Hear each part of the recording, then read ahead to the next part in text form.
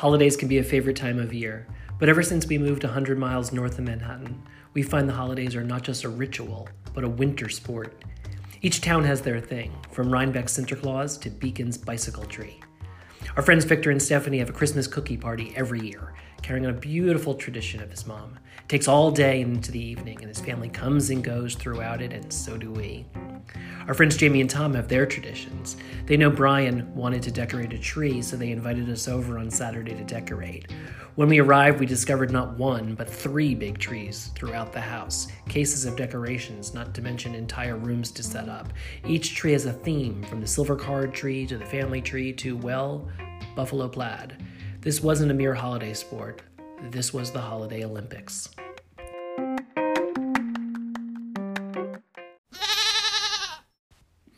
I'm Matt Zucker, and this is Cidiot, Learning to Live and Love Life in the Hudson Valley. Episode 10, The Holidays. In the city, the holidays have shopping, parties, shopping, lights, shopping, and if you can find it, music. Up here in the Hudson Valley, the lights come first. The second Thanksgiving's over, it's like a switch was turned on. I used to think some of it was a little tacky, but it's so dark on these winter nights, it's really grown on me. I also like the practical side. It's like one big community flashlight. The weather is bizarre, though. It's cold with some snow, then rains, then a day of sun, then rain again. Each year has been incredibly different. The river freezes at different points.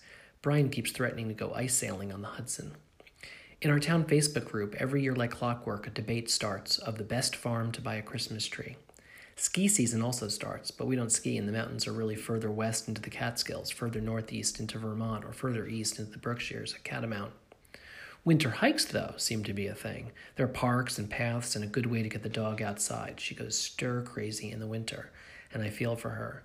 You need heavier boots, which weigh you down, and it's true I'm often out there freezing and complaining and thinking of the movie Revenant. Baking and cooking take over, which won't surprise you. Brian sticks with his fantastic soup recipes, premiering his famous mushroom soup. Our buddy Devin, who's a local chef, has a mushroom farm, which he uses. Annabelle, who has a local bake shop downtown in Red Hook, goes all out with cakes, cookies, and thank you, Annabelle, many gluten-free. In addition to Christmas tree decorating, Jamie and Tom also taught us how to make jam, which we did from scratch, jarred it, and together we named it the Spicy Duchess.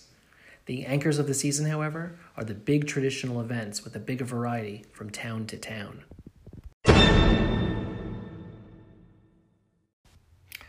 Okay, the events.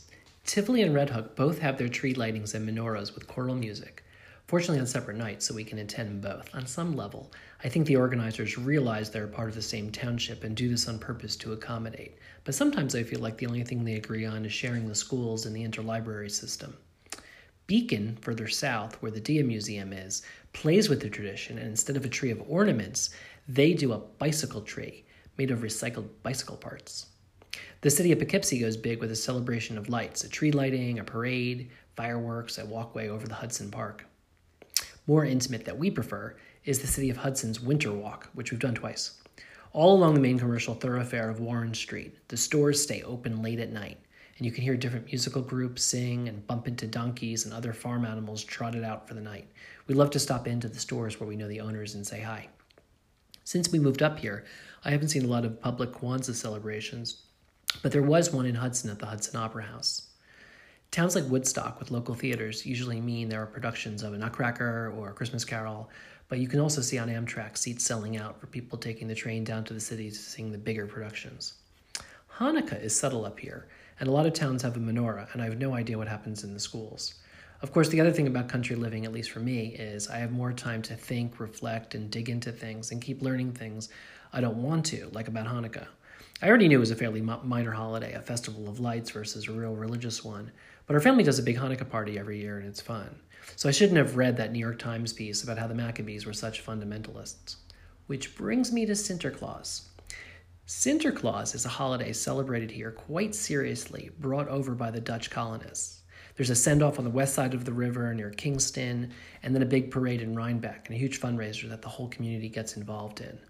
Sinterklaas is rooted in St. Nicholas, of course, but in the Dutch version, Santa has assistants who painted their faces black and carried a broom to spank the bad kids and scare them that they'd be taken back to Spain in his bag if they had been naughty. So if you're cringing at the blackface, so am I. There's a debate whether it's supposed to be soot from the chimney or if the assistant is a Moor from Spain. Either way, it creeps me out. Not to mention the scaring the kids part, which is a very different side to Christmas than the American tradition. The good thing about the updated celebration, however, is it makes it easier to overlook the history. It celebrates kids as sources of light, punctuated by Sinterklaas stars that you can buy to support the whole tradition. The bad thing, of course, is that it makes it easier to overlook history. Anyway, you can read more about it at SinterklaasHudsonValley.com. Anyway, enjoy the holidays, and thanks for listening. City at Life is produced on Anchor and distributed on Anchor, Apple, Spotify, Stitcher, Google, Pocket Cast, and another half dozen podcasting platforms. Please rate and review us in the Apple Store and support our sponsors. And everyone can visit cityat.com and follow me on Twitter, @Matt Zucker.